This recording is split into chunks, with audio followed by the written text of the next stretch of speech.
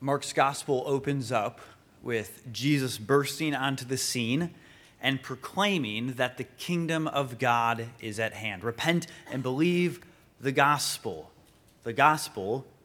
of the arrival of God's kingdom, God's reign through the person of Christ. But the question is, if there is the arrival of God's kingdom, the arrival of a kingdom, kingdoms have citizens, kingdoms have subjects. And so we are left wondering, who will be the people of this kingdom?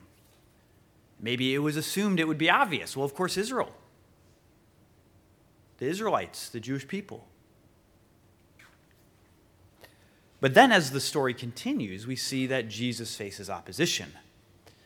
As we have just gotten done in the most recent section in Mark's gospel, we see that Jesus is rejected and he is opposed, and we get these sort of 4 scenes that each has a why question to it, where someone from the religious establishment asks Jesus why. Why does Jesus proclaim to have the authority to forgive sins? Why does Jesus fellowship with sinners? Why don't his disciples fast? Why do he and his disciples do what is allegedly unlawful on the Sabbath? And then finally, things reach fever pitch in chapter 3, 1 through 12, where Jesus heals a man on the Sabbath, and the Pharisees respond by colluding with the Herodians, plotting how they might destroy him. It's a bit unexpected, isn't it? As we are in a gospel that tells us the story of the unexpected king, so we have unexpected rejection. You might expect the king to arrive and his people, as John says, the Son came into the world and the world received him not. That's what we have here. We have Jesus arriving on the scenes. The king has arrived, and yet the king is rejected. Following this section, the other side of our context for this passage, the passages that follow, we're going to get further attention given to this idea of that Jesus is rejected. The section that follows raises a question: who is Jesus' true family? As his own biological family think he's gone mad? Or what do we make of those who reject Jesus as they blaspheme the Spirit? They look at Jesus and they see what Jesus does and they attribute that to Satan. What do we do with this rejection of Jesus? Who is his true family, his true people? And then in chapter 4, when we get the first lengthy section of Jesus' teaching in the gospel, Jesus will then provide an explanation of his rejection through the use of parables. The parable of the soils, where the sower goes out to sow, and there's different types of soil, some of which respond and receive the gospel, but most of the soils don't. Either it's thorny or the birds come and eat the seed. But Jesus is then giving a teaching on why this gospel of the kingdom is unexpectedly rejected by many. So our passage today continues this theme and contributes to it by showing us who constitutes the true people of God amidst this more widespread rejection, albeit unexpected rejection in many ways. When we read our passage, you may have noticed the significance of the number 12. Look at me with verses 13 and 14. And he, Jesus, went up on the mountain and called to him those whom he desired. And they came to him, and he appointed 12, whom he also named apostles. Now, when you see that number 12, that should bring to mind some sort of biblical imagery. Where else do we see the number 12? The number 12 is not one of those numbers that's maybe used as frequently as others in Scripture, like 7 or 40. But where we do see 12, it is associated as the number of the people of God, namely the 12 tribes of Israel, Jacob's 12 sons, Jacob or Israel, his 12 sons becoming the 12 tribes. And yet we know as we follow the story of the Old Testament that those 12 tribes didn't exactly fare well. Eventually they're exiled and things are in disarray. And yet when we look at the prophets, they predict a day in which God will restore his creation. He will restore a people to himself. He will bring about a new covenant. One of those prophecies comes to us in Hosea chapter 1. You may remember God gives Hosea these 3 children, and each of the children has these sort of symbolic names. Not my people, no mercy, things that all of us are rushing to name our kids, right? This is my child, no mercy, all right? Hosea, though, in chapter 1, these names are meant to be symbolic, right? The prophets engaged in these symbolic actions, these prophetic actions, not just prophetic speech, but prophetic actions. And it says this in chapter 9, "And the Lord said, call his name," this other child, "not my people. For you, Israel," in other words, "are not my people, and I am not your God." The reversal of that covenant promise, you will be my people, and I will be your God. It says that's not the case. You're going into exile. It will be the reversal of what it means, that experience of what it means to be my people. Yet, verse 10, "the number of the children of Israel shall be like the sand of the sea." There will be a fulfillment of that promise to Abraham, which cannot be measured or numbered. "And in the place where it was said of them, 'You are not my people,' it shall be said to them, 'Children of the living God.'"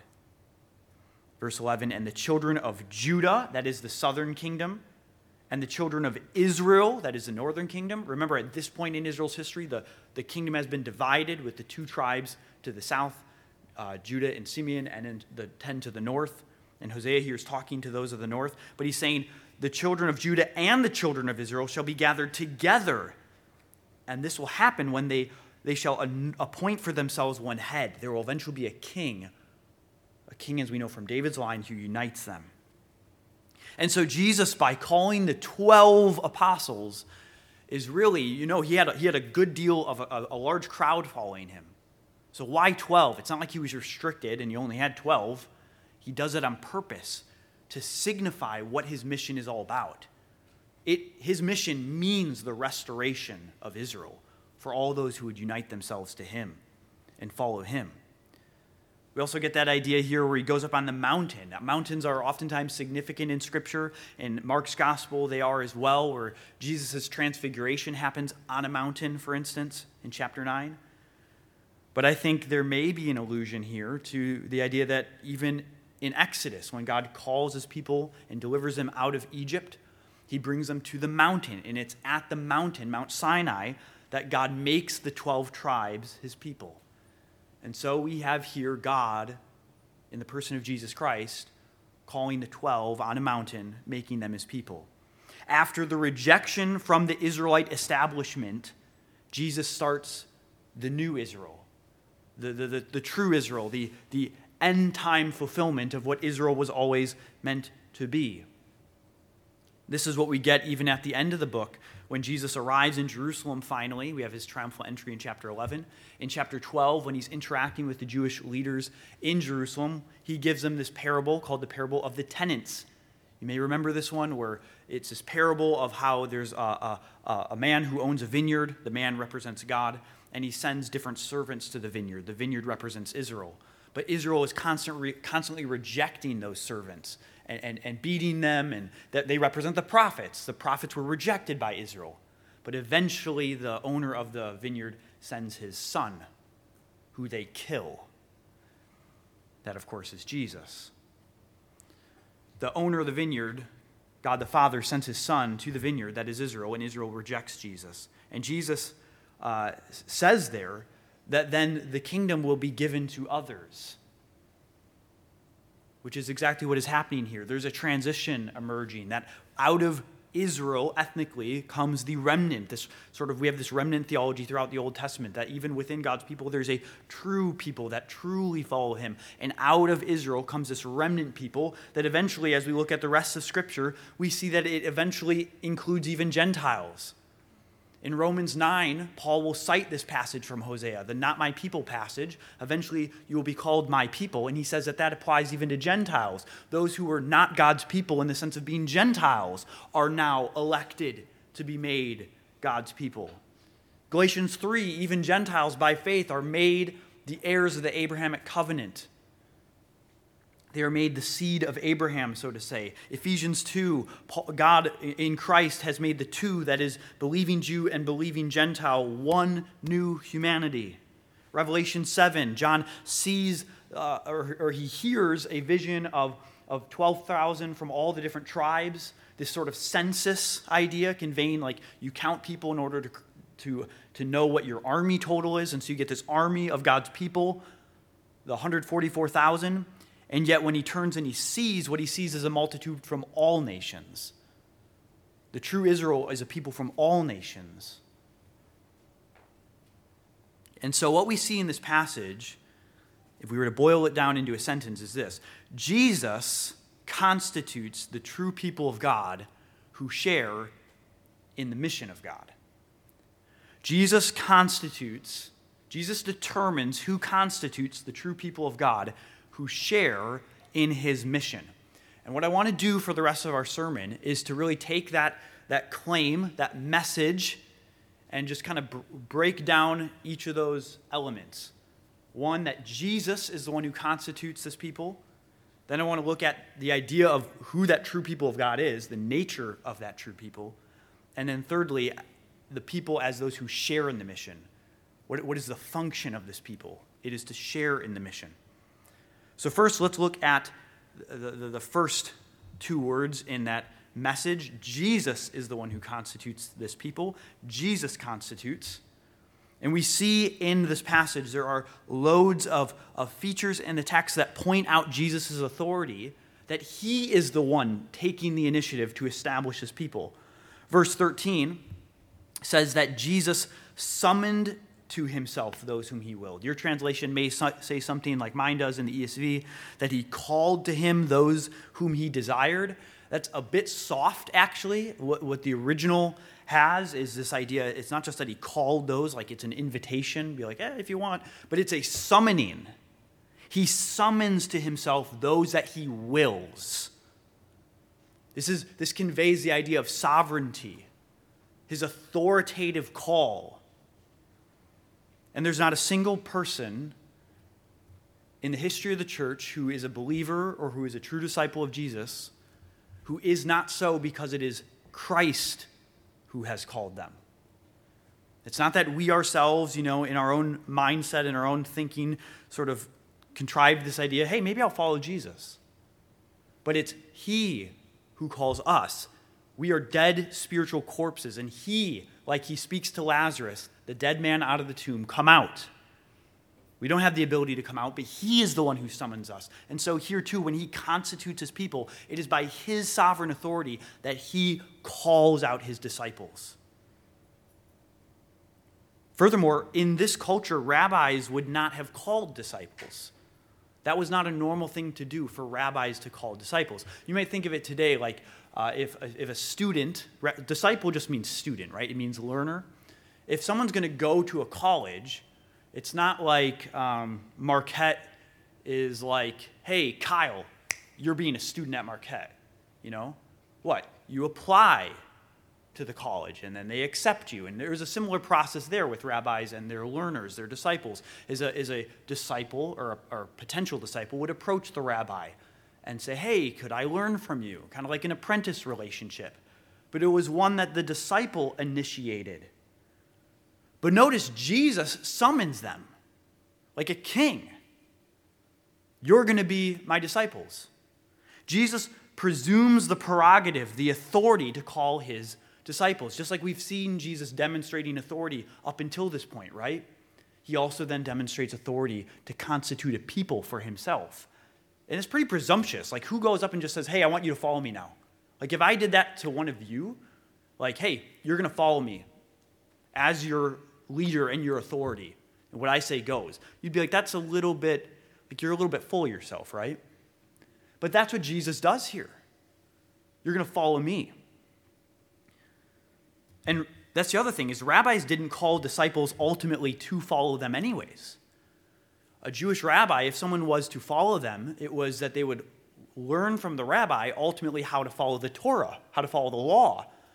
The ultimate thing you were following was God's law, not the rabbi themselves. But Jesus here puts himself in the place of the Torah as the very thing that they are to follow. He is the subject of their discipleship. Verse 14, when he appoints the 12, that language there again of appointed, that's at least how the ESV has it there, appointed. That's the ESV trying to capture kind of the sense, but it's literally this idea of, it's a word that's used for creation. He makes 12. He creates 12. When it comes to the restoration of the people of God, Jesus is the creator. He is the one who brings about new creation and creates 12. And you'll notice here too that there's actually 13 characters in this story. Who's the 13th? You have 12 disciples and Jesus. He doesn't number himself among the 12 as one of those who would follow Yahweh. The 12 are the tribes that follow Yahweh, right? But Jesus doesn't put himself as one of those 12. Hey, I'm following Yahweh too. You guys come with me.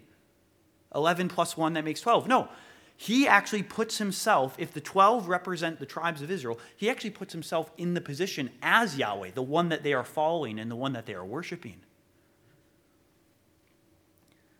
In other words, one's response to Jesus is what determines your relationship with God. It's what determines ultimately whether you are a part of God's true people.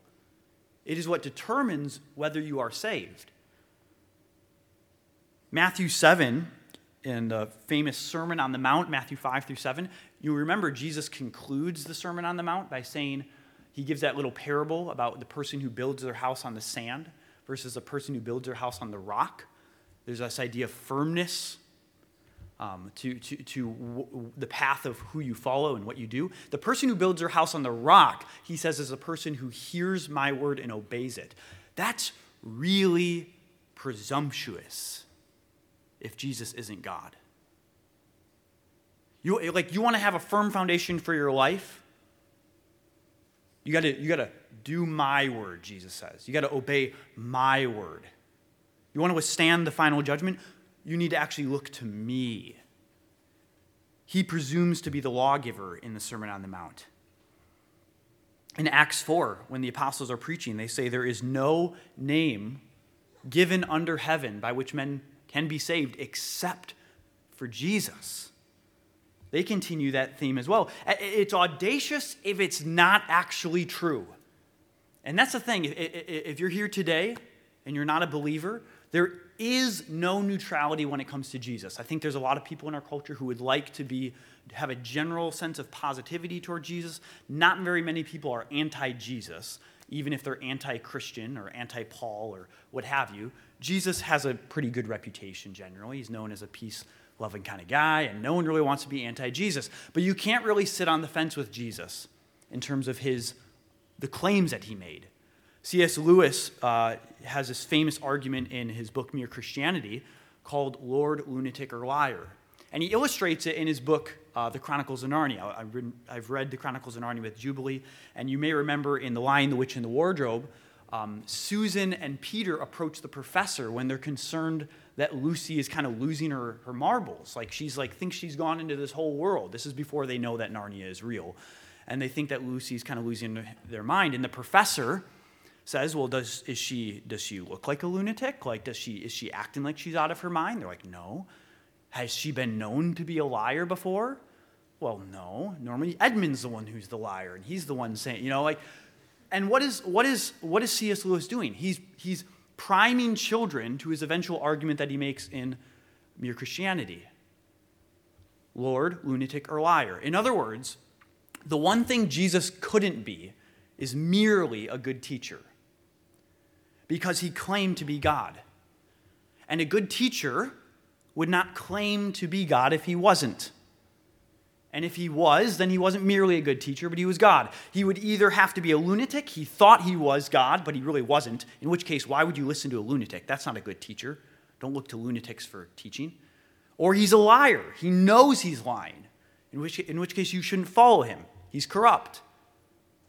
So the one thing he can't be is simply a good teacher. He is either Lord, he is lunatic, or he is liar. But as the story with Narnia shows us, his character doesn't come across as a liar. He has incredibly high ethics. He even died for his cause, and he doesn't come across as a lunatic either. He's very well composed. He must be Lord. And the way Jesus eventually achieves this reconstitution of Israel, this restoration of God's people, as Hosea 11 said, that it's going to be when the Judah and Israel are going to come together, when they appoint for themselves one head. There's eventually going to come this king. But Jesus does it in an unexpected way, as we've been seeing. Jesus, Messiah, is actually rejected by the religious establishment. That's not what you would expect. If you're going to have the restoration of Israel, wouldn't their king be received by the people? And yet the way Jesus achieves this reality, the way he functions as king, is by dying.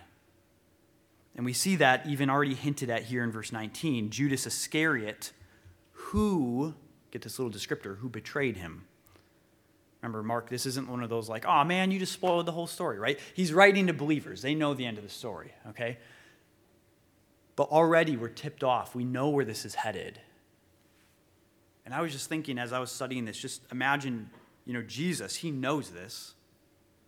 And when he's calling, he calls Judas. He knows where he's eventually headed. As he symbolically says, this is the restoration of God's people. 1 through 11, and then also Judas. He knows how that's going to happen. The way God restores his kingdom is ultimately by dying for its subjects, so that criminals can be made citizens under God's reign. And if you're again, here today, and you are not yet a believer in Jesus, you do not yet recognize Jesus as Lord, we would call you to do that as well. The same call that Jesus gives, summoning people to himself, that call goes out throughout the whole world to all who would heed it and listen and repent and believe and receive the salvation that is in Jesus. As Mark writes this message to his original audience, a group of Christians in the Roman Empire, they too are facing hostility from the surrounding society. Maybe some of them are persecuted and they need to be encouraged to go on. Maybe some of them are compromising and they need to be challenged to live more faithfully, to take up their own cross. You can imagine, though, think about the early first century believer who's receiving Mark's gospel to them. He writes it to them, and they feel insignificant. They maybe start to doubt, am I really a part? Is this Jesus movement I'm a part of? Is this really, are we really God's people? We seem so insignificant. We seem rejected by most people. We're misunderstood by people. Some of us are persecuted. And maybe we can have the same sort of doubts today. Is this Jesus thing I'm a part of? Is this really what God is doing in the world? I think Mark is writing, and he's showcasing really the founding of the church here in the apostles as a way of showing us that those who follow Jesus, who are descendants of this apostolic community, that they indeed are members of God's true people. Jesus constitutes the true people of God. And if you are an heir, if you are part of this family of those who worship and follow Jesus in the apostolic tradition, then you too are a part of the true people of God, even in an unexpected way, even when the church looks like a rejected people, no different than its Savior. So we see that Jesus constitutes the true people of God. Now let's look at the nature of the true people of God. Look at verses 16 to 19 with me. He appointed the 12, Simon, to whom he gave the name Peter, James, the son of Zebedee, and John, the brother of James, to whom he gave the name Boanerges, that is, sons of thunder, Andrew and Philip and Bartholomew and Matthew and Thomas, and James, the son of Alphaeus, and Thaddeus, and Simon the Zealot, and Judas Iscariot, who betrayed him. Now, again, we have an unexpected king who reconstitutes the true Israel with a rather unexpected group of people, right? This is an odd group of people. Out of the whole crowd that's following Jesus, those whom Jesus calls to himself are the unexpected. They're not from the priestly class. They're not the theological scholars. They're not the religious leaders. But they are the working class, some of them, fishermen, like Peter and John. We see, for example, Peter and John in Acts 4. They're the fishermen. They are called by the crowds. The crowds were surprised by their preaching because they said that they were unlearned. They're simple men. These are fishermen. And not only sort of your average person, a fisherman, but also some negative characters like Levi, a traitor, who was a tax collector, right? If you were sort of, imagine if someone was to put together like a team to go about trying to bring about economic renewal or something like that, you might bring together people like Jeff Bezos, Bill Gates, Elon Musk. Like you'd probably put together some of these high-class business leaders, right? If you're going to try to put together some sort of forum. This is sort of comparable to putting together a bunch of blue-collar workers who, it's like, that's not who you would normally go to for something like that. You're kind of left with the question, like, at this point in the narrative, Jesus throws together this ragtag, odd, unexpected group of 12 guys, and you're just like, is anything going to come out of that? Like, who are these people? If Jesus was to hire a consulting firm at this point to say, hey, I got this enterprise I'm starting, I'm the Son of God here, and I'm starting the restoration of God's people, I'd like you to do a formal assessment of the 12 men I've chosen. The consulting firm might come back and they might be like, hey, Jesus, after all of our in-depth research, we've done the strength finder on all these guys, we've done thorough background checks. What we found is that pretty much all of them are really bad selections. Peter, he sticks his foot in his mouth a lot, says a lot of things that he shouldn't. He's really impulsive. You got James and John, they're really hot-headed. They're kind of unstable. You never know what they're going to do. You got this Simon the Zealot. He's kind of got in his background this like insurrectionist, anti-government stuff going on. Like, what's all that about? You got Nathaniel or Bartholomew, who is very blunt. He's kind of edgy, and you even got Thomas. He's kind of wavering. He's probably going to bring the morale down. I don't know. You might need to go back to the drawing board, Jesus. But this is who Jesus selects on purpose, right? We see this as a theme throughout Scripture, right? That God calls the unexpected. He calls Moses. Moses says, I can't talk, right? He expects that he chooses the younger rather than the older. Paul says in 1 Corinthians 1 that not many of you, when God called you and made you his people, not many of you were wise by human standards, but God called what is foolish. The gospel message is foolish, the preaching of the gospel is foolish, and the people who believe the gospel are foolish in 1 Corinthians 1. Jesus says, I come not to call the righteous, but the sinners. And that's an encouragement for us, that even us, like, we're the ragtag, right? And Jesus calls us to be a part of his people. And then when he calls these people together, not only are they just kind of an odd, unexpected group in themselves, but there's an oddity of them coming together too. They're not exactly the most expected bedfellows, you might say. For instance, probably the most obvious example would be Levi the tax collector, and then Judas or Simon the Zealot. The zealot here being someone who is kind of this idea of like a strong Israelite nationalist, very anti-Rome. Eventually, this zealot movement developed even into like acts of violence against Rome. And then on the other hand, you have Levi, Matthew the tax collector, who is compromising with Rome.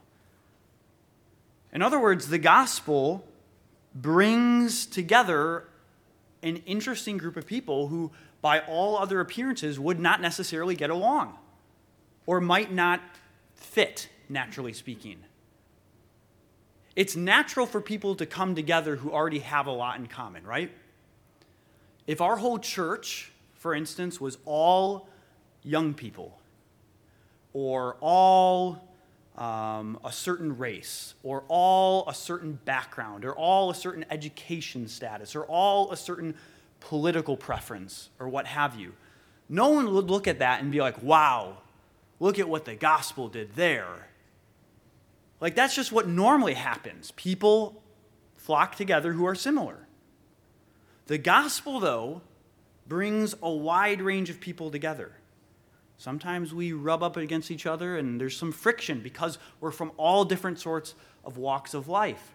And it doesn't mean that Jesus left Levi and Simon the Zealot where they were. When he calls them to repent. He's going to transform them. But there's a unity that we have in the gospel. That the one thing that they had in common, the one thing that brought them together, was that they were all summoned by Jesus. And that's the one thing that we ultimately have in common. That what we have in common there, having been called by Jesus and following Jesus, is far greater than any of these other things that may be where we differ from each other. Thirdly, we see that this people of God that Jesus constitutes, are a people who share in his mission. So we've looked at the one who forms the people. We've looked at the nature of the people. Now let's look at the function of the people. Mark 14 and 15. And he appointed 12, whom he also named apostles, so that they might be with Jesus, and he might send them out to preach and have authority to cast out demons. He appoints them so that we get his purpose here. Why does he appoint the 12? What's the function of this appointment? He says that he appoints them to send them out. That's where this word apostle comes from. If your translation has apostle, that the word apostle means a sent one or a messenger. And so Jesus has appointed these 12 so that they can then be sent out. First, though, before they can be sent out, they are appointed so that, notice this, they might be with him. In other words, if they're going to go out on Jesus' behalf, they first need to learn from the master. The first call of a disciple is simply to be with Jesus. We see this in Acts 1, where when Judas commits suicide and they replace one of the 12 with Matthias, one of the requirements for being eligible to be that new 12th is that they were with Jesus from the beginning, so that they could be a witness to all that Jesus taught, so that they could be a witness also to the resurrection. So that was a unique element of being an apostle, is that you had to actually be with Jesus so you could represent him. And so too for us. There's a sense in which if we are to minister on Jesus' behalf, if there's any sense in which we want to minister for Jesus, we can't just rush off and do that. We first got to actually learn Jesus. We got to know Jesus so that we know how to minister him to other people. But they are to be with him, and they're going to be sent by him ultimately here, notice, to participate in Jesus' mission. Jesus has a mission, and he invites these 12 into it. The people that he's forming are a people that are on mission for him. They are to extend his kingdom. He tells them that they are to go and preach. This is the same word that was used earlier in the book where Jesus says he preaches the gospel of the kingdom. So they are presumably to preach that same message, to preach the good news of the arrival of God's kingdom. They also said that they are going to be given authority to cast out demons, which is these are the things that Jesus does, right? He comes and he preaches and he casts out demons. That's what we saw in the beginning of the gospel. And so they're going to preach the arrival of the kingdom, and then they're going to evidence the arrival of the kingdom by expelling the kingdom of darkness. And also, he says, not only are they to preach and to cast out demons, but it says they are to have authority. I've been going around just as I've been meeting with different people in the church over the last few weeks, and one of the questions that I've asked some of you is like, hey, what have you been thinking about the Gospel of Mark so far? What stood out to you? And I would say the most common response that you guys have been giving me is just noticing the authority of Jesus in the beginning chapters of Mark. The authority of Jesus, right? He's authoritative, he preaches, he casts out demons. But here it says that he is going to give them authority. The authority that we've been so amazed at, that many of you have been noticing in Jesus, he actually gives to them. He delegates the authority. It's almost like, you might think of him almost like a deputy, right? A deputy, according to Oxford Dictionary, is a person whose immediate superior is a senior figure within an organization and who is empowered to act as a substitute for that superior. It's someone who's empowered to act on behalf of a superior. That's the nature of the church. The church is a deputized community. It's a community of deputies for Jesus who act with his authority. We see this elsewhere in Scripture, right? Where we see that Paul, as an apostle in 2 Corinthians 5, he says, I am an ambassador for Christ. That God is making his appeal through me, be reconciled to God. Or Matthew 28, the Great Commission. After Jesus' resurrection, Jesus shows up and he says, all authority in heaven and on earth has been given to me now. And then what does he say to the disciples? It's kind of surprising when you think about it. All authority in heaven and on earth has been given to me. Therefore, you go. And you'd expect him to say, therefore, I'm going to go and make disciples, more disciples with this authority that's been given to me. But he says, no, you go. You go and you mediate that authority. You see other people brought into the kingdom. He gives his authority. He gifts it to the church to act on his behalf. The church in Matthew 18 is said to possess the keys of the kingdom. The key, that is what locks and unlocks entrance into the kingdom by practicing church membership and discipline, by bringing people into the church and removing them. We're making a statement on behalf of Jesus of who is a citizen of the kingdom. The church is the deputized community. Now, of course, there's something unique about the apostles here. The apostles are uniquely reflect Jesus' authority in a way that we don't. Nonetheless, by observing the purpose of the 12's appointment, we can learn something about our own identity as the apostolic community, I think.